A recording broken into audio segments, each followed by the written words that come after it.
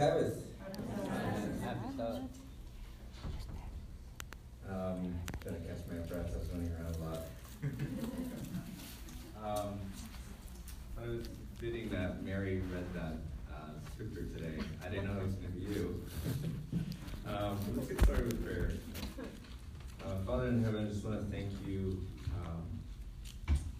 for your presence, because you take the time to do the little things as well as the big things in our lives.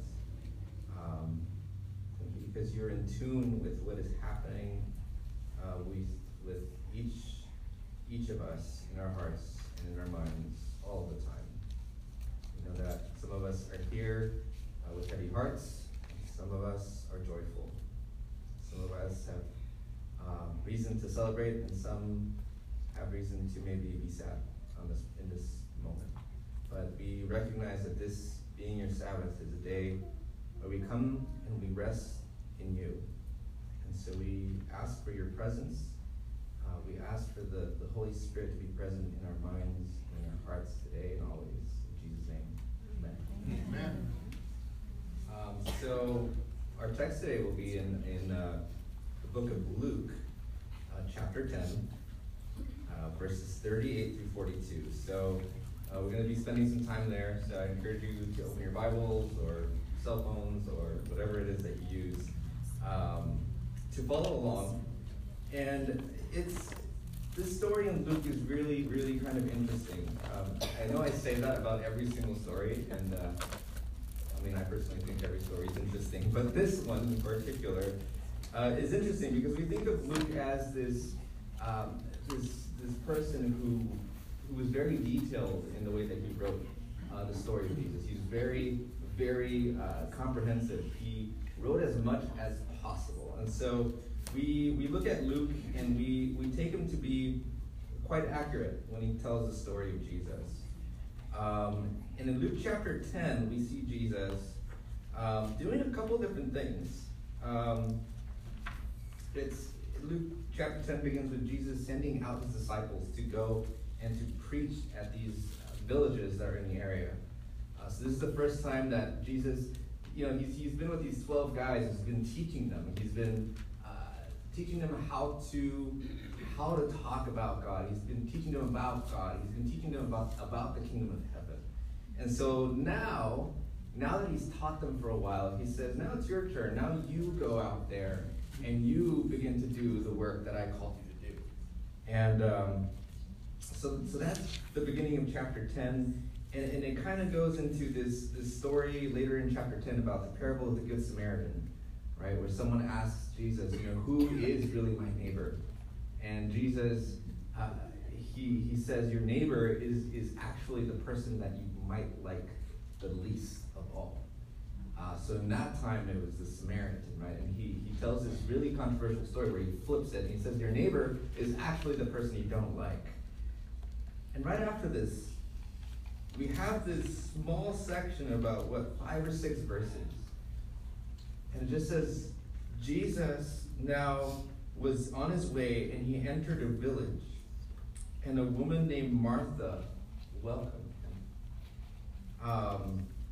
And she welcomed him into her house. I don't know if I can get the next slide.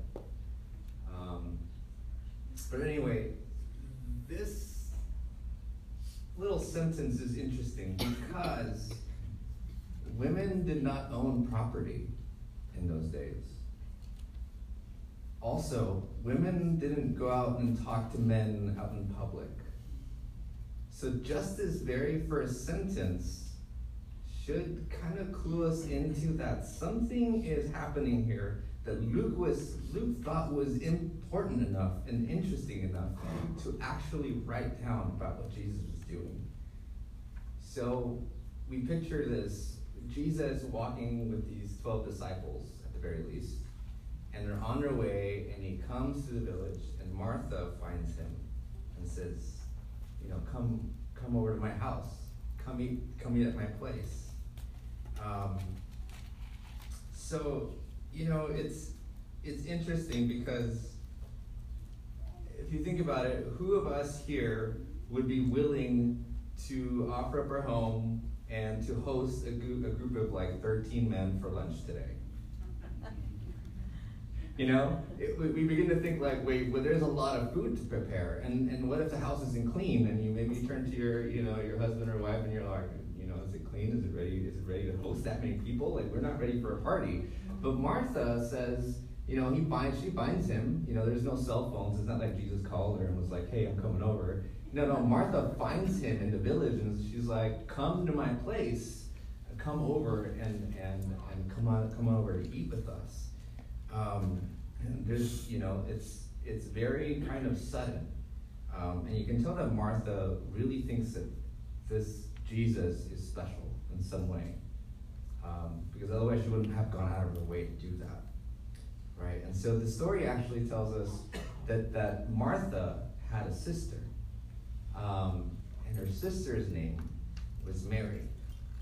Now, so we were introduced to these two different sisters, right? One of them, she's introduced as seeing Jesus and inviting him to her house, along with the disciples, and she's ready to host them. And then the other is described as doing what? She's sitting at the Lord's feet, listening to what he said.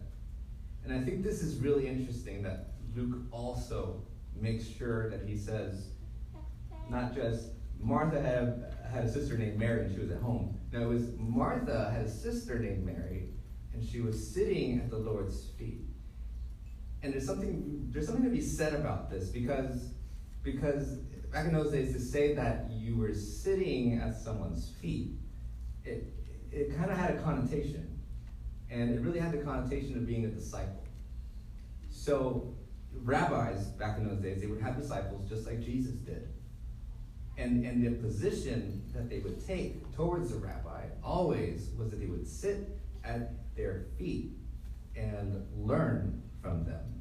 It's not just saying that she was actually sitting at his feet, but like it's that stance that she had towards Jesus. Now this is also kind of countercultural because, first of all, we don't have any record of women ever being disciples to any rabbis. But Mary is described as sitting at Jesus' feet. And I think that's really important. Now, earlier, Jesus had actually talked about what it meant to be a disciple. In the previous chapter, in Luke chapter 9, Luke chapter 9 has like a section where Jesus is talking about being a disciple. Can we get the next slide? And so Luke chapter 9, starting at verse 22, this is Jesus speaking. He says, "The Son of Man must suffer many things and be rejected by the elders and chief priests and the teachers of the law, and he must be killed, and on the third day be raised to life." And he continues, he says, "Then he said to them all, 'Whoever wants to be my disciple must deny themselves and take up their cross daily and follow me. For whoever wants to save their life will lose it, but whoever loses their life for me will save it.' So what good is it for someone to gain the whole world and yet lose or forfeit their very self? Whoever is ashamed of me and my words, the Son of Man will be ashamed of them when he comes in his glory and in the glory of the Father and of the holy angels." He says, "Truly I tell you, some who are standing here will not taste death before they see the kingdom of God." So I always struggled with this section because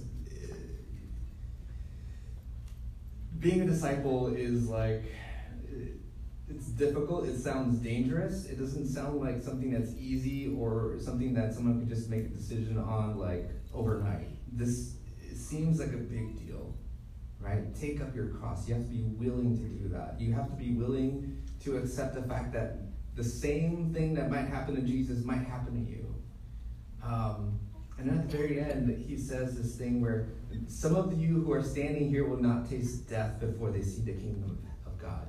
And I always struggle with that particular section as well, because it's like, what are you talking about?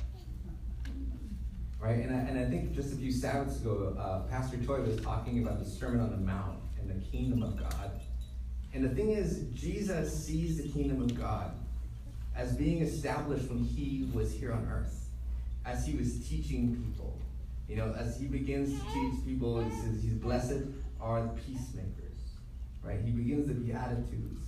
He begins the Sermon on the Mount, and he starts talking about this kingdom that you can't really see, but is already here, and it's already beginning, it's already being established. And yet at the same time, he also talks about the kingdom as something that's still to come.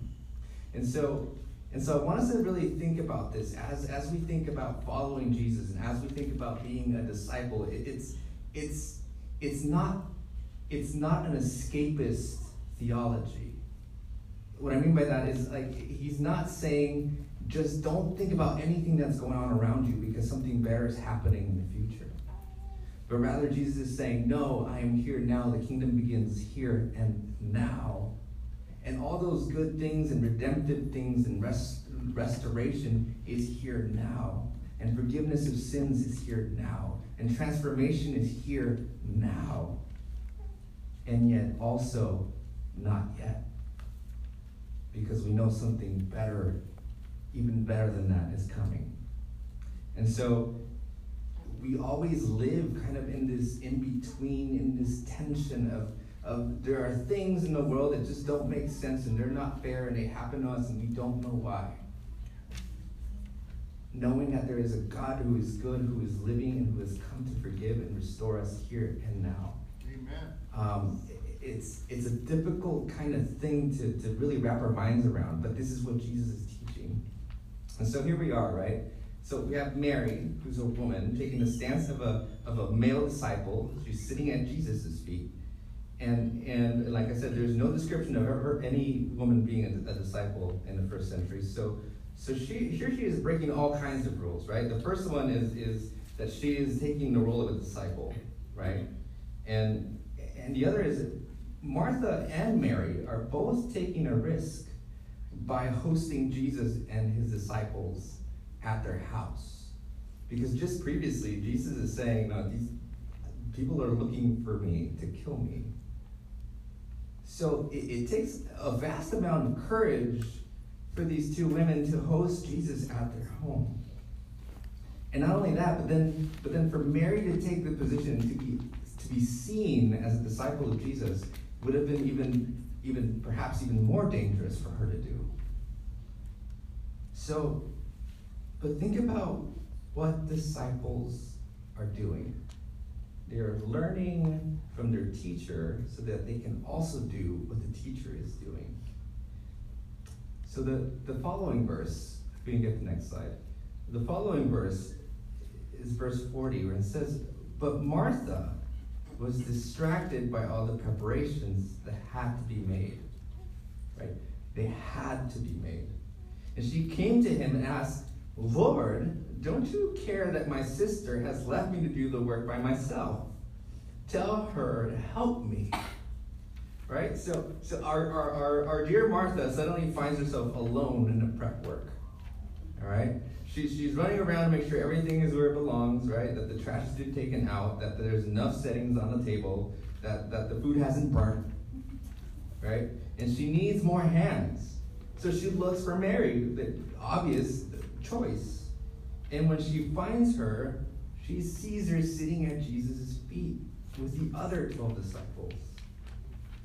And you ask yourself the nerve that she has to do this, right? Mary should be helping. How would you feel if you invited a group that size, right, and your sister, right, or your brother decided to just go sit down and hang out with them instead of helping you get everything ready for them, right? It's inconsiderate even by our standards. How could Mary be so inconsiderate of the stressful situation that Martha was in? Like, wasn't Mary supposed to be the co-host? And I could almost feel the tension in the air, you know, as Martha's eyes maybe meet Mary's, and she gives her the look, you know? Who here has an older sister? Marshall? You know the look? Yeah. Yeah, it's the one. It's that one. You know what she's saying without her even saying anything. And so Martha locks eyes with Mary, right? And she's sitting there listening to Jesus, and suddenly Martha interrupts Jesus and says, "Lord, don't you care that my sister has left me to do the work by myself? Tell her to help me." Right? And if you can get the next slide, Jesus replies, and it's almost upsetting the way he responds. He says, "Martha, Martha, you're worried and you're upset about many things." And just imagine Martha listening to this as Jesus turns to her and says this. And I think, how many of us, right, came here and somewhere at the back of your mind is this kind of like this red alert sign, warning you about all the things that you should be worried about right now. Right? Stop and think about it. Because many of us walk around with this little flashing red alarm light, and it never shuts off. And sometimes it gets so bad we call it anxiety.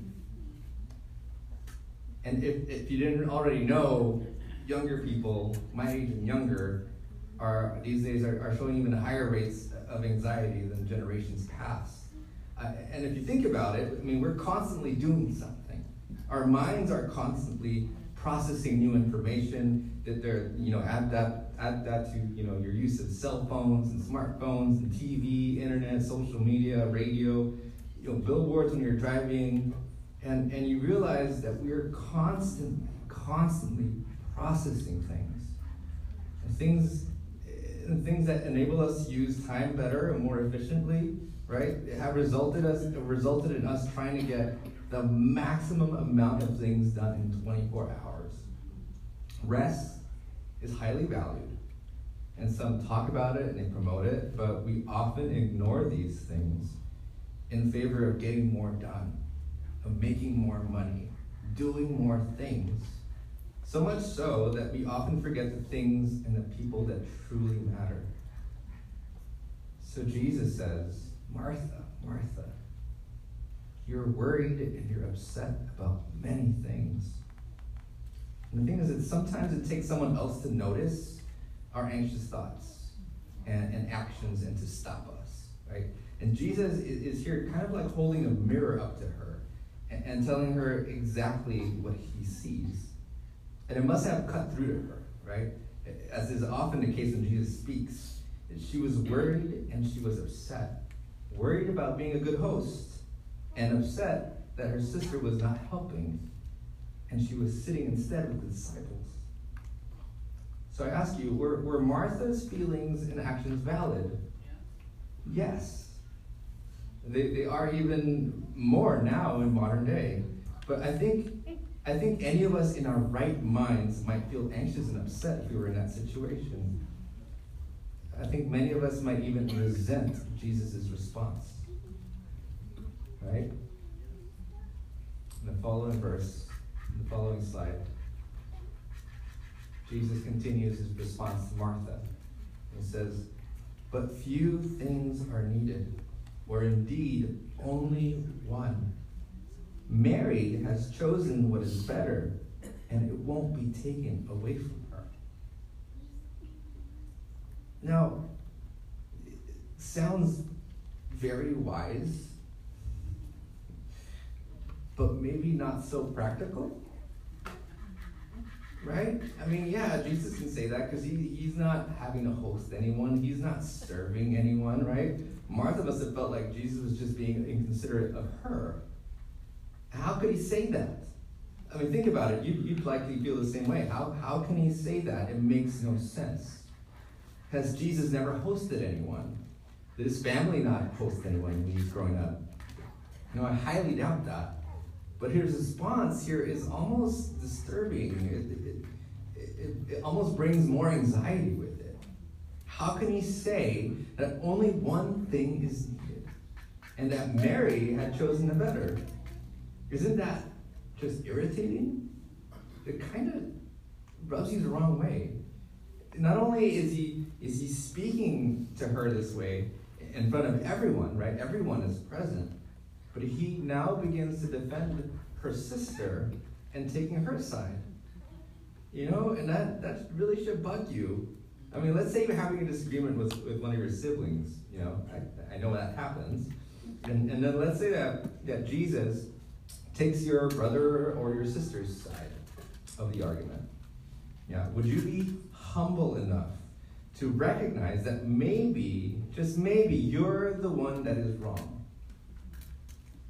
See, we like to be right. We love to be right. In fact, it's so hard for us to not be right that we basically can convince ourselves that we're always right. We can never be wrong. And I guess the question is Jesus perhaps speaking to us right now? Is he possibly telling us that what we see as reality actually isn't true? And if he is, are we being stubborn about it? Will we fight him on it? We're not told if Martha responded to Jesus, but we're told that Mary chose what is better. And I guess I want to shift perspective a little bit, because Mary has apparently done the better thing, right? So what has Mary chosen, right? And like I said, frankly, she's chosen to be a disciple of Jesus. That's it. She sits down and takes in what he's teaching. Mary has taken the risk of being seen as one of his disciples, knowing that Jesus is headed towards dying. Now, like I said, being around Jesus was dangerous. And we have stories of Christians who suffered because of that. And we have the book of Acts to describe it all to us, to be honest. So why did Mary choose what she chose? And furthermore, why did Martha choose what she chose? And I think when it comes down to it, God cares about the motives, right? Why do you do what you do? Not that you simply do it, right? So you came to church today, you're here, you're sitting here. Why did you do that? You keep the Sabbath. Why do you do that? Right? You say you love Jesus. Why do you love him? Do your actions say that your love is true? You give tithes and offerings. Why do you do that? Why is the most important part and question of the story? So Martha may have chosen what she chose because she wanted to be a good host, right? She wanted to feel capable and maybe even proud that she had hosted Jesus at her house and that she had served him. Is the motivation wrong? No. Most of us want to be good hosts. So what's the issue? And when I look at it, I think maybe the issue is that Martha may not have recognized Jesus for who he truly was. God's living word become human to show us God's true character. Or maybe she knew that, she had recognized that, which is why she invited him. But then she gets caught up in her own desires to do such a good job that she forgot who and what was important. It's important to note that the word used to describe Martha in the story as distracted also has a connotation of being drawn away. So Martha wasn't simply just not paying attention, right? But rather she found herself drawn away from Jesus. And I think she was drawn away not just physically, but mentally and spiritually as well. Now when we think about it, we might have come to church today because we believe in Jesus being the Son of God. But then we might spend the whole time here and completely miss his presence. And that's very possible. Especially with how many things some of us here, some of you here, do on a weekly basis. Right? We have our PA people, right? Our deacons, our elders, our pastor, our greeters, our potluck crew, our teachers, the people that take care of the grounds. And you know it's happened to you, right? You're so busy trying to do such a great job, which you do, but then you go home after the service and it feels like, did I even see Jesus today? Was your intent wrong? No. Did you miss the most important part? Probably yes. What Martha was lacking was the ability to be present with Jesus. Mary, on the other hand, is present. She knows that this Jesus is more than a simple teacher or rabbi, and this Jesus was the living Word of God, the source of life and light in the entire universe. This Jesus was the embodiment of God's grace towards all people, toward her. And she responds appropriately to this graceful presence. So Mary prioritized being present with Jesus. Can we be present with him today? Right now? Can you shut out your busy thoughts right now and be present in this moment with the people you're sitting with? Can you be present and rest in God's presence here with us today? His name is Emmanuel, which means God with us. Not God up in heaven somewhere, not God who oversees from far away. No, God with us means he's right here. Jesus said, wherever there are 2 or 3 of you are gathered in my name, there I am with you also. Amen. So I repeat this phrase a lot, I think, because I think that one of my biggest flaws is that I rarely, if ever, succeed in acknowledging his presence through the Holy Spirit. Sometimes, to be honest, even talking about the Holy Spirit makes us uncomfortable. It's like, God's too close. He's too close for me to be comfortable. He should stay up in heaven. Right? We don't know what to do with it. And yet, we can't be Christians without the Spirit. So, we can't be restored without the redeeming activity of the Spirit in our lives. And the world cannot be restored without the redeeming activity of the Spirit through us. So the good news isn't simply that Jesus died for your sins, right? The good news encompasses the redemption of the world, setting things right, loving mercy and justice and goodness. That's what Jesus taught. Amen. That's what the prophets taught. That's what God's heart is saying to us now. But we tend to be pessimists, right? And we don't believe the Spirit's power. And sometimes we become like those that Paul warned Timothy about in 2 Timothy, where he says that they'll be having a form of godliness, but denying its power. So I pray that the Spirit of God pinches us right now to pay attention. But maybe it's too much to ask. I don't know. He's too gracious and loving. I don't know if that's what he would do. But I hope that happens. I hope you become aware and present with God. It happened to me once, and many times after that. And all I'm saying is that it can transform your life. And I know that sometimes I can be a Martha too. Actually, 99% of the time, I'm Martha. I get drawn away from the heart of God, from fully experiencing his nearness and grace and love. And I too become a pessimist, and I become resentful.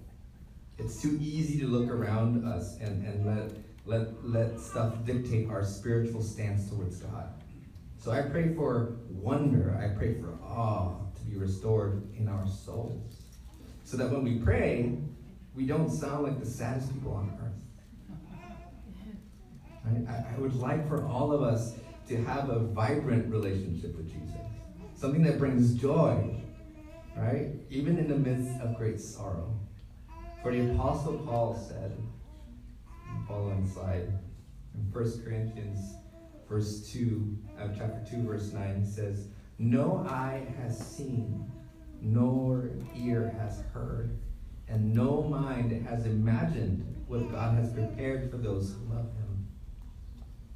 And I would like to add that to those to whom the Spirit of God speaks, they have a clue somewhere deep down in their hearts and in their minds that this isn't it.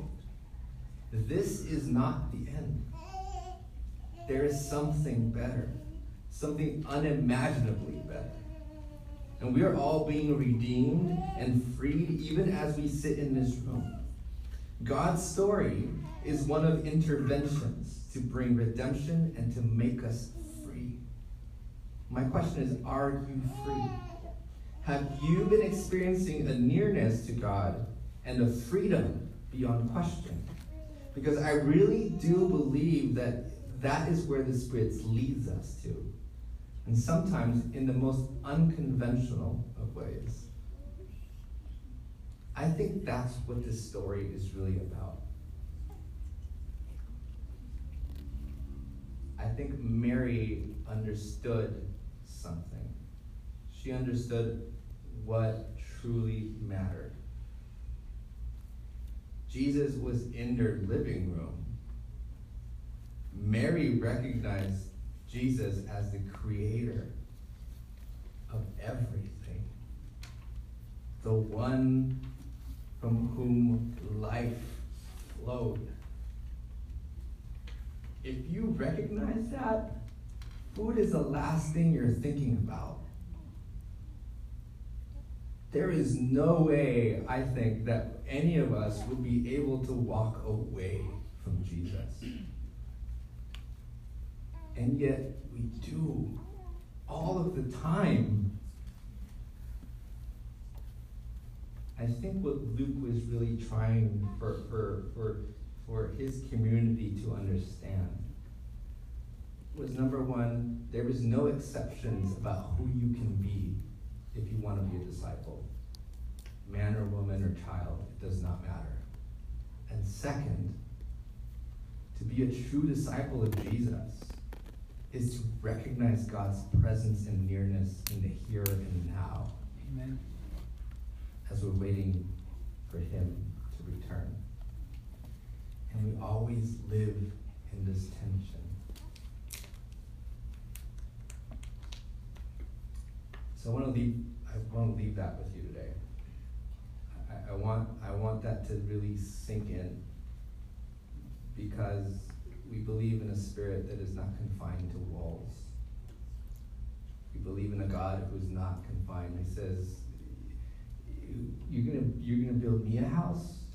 Don't you know I own everything? Don't you know I can be anywhere? And I think what God really wants to tell us today is, I'm closer than your own breath. Why don't you stop and sit with me? And what better day to do that than today, on the Sabbath, which is about God stopping what he was doing to be with you. There is no greater story. There is no greater love. There is no greater grace. You can't comprehend it. So whoever you are, whatever you're dealing with, stop.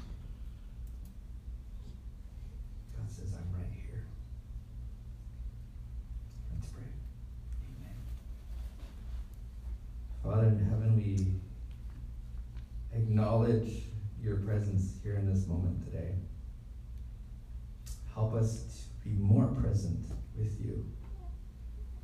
Help us in those moments when we feel like you're so far away to know that you're nearer to us than our own heartbeats. Lord, help us to understand what it means to follow you. Help us to allow you to reflect on us, to allow you to tell us what you see in our souls, and for us to be humble enough to change it. Father, we pause today to acknowledge you, the creator of all things, and the one who loves unconditionally. We thank you for your presence and your love and your blessings, even while we experience darkness in our lives. We praise your name for this. In Jesus' name we pray. Amen. Amen.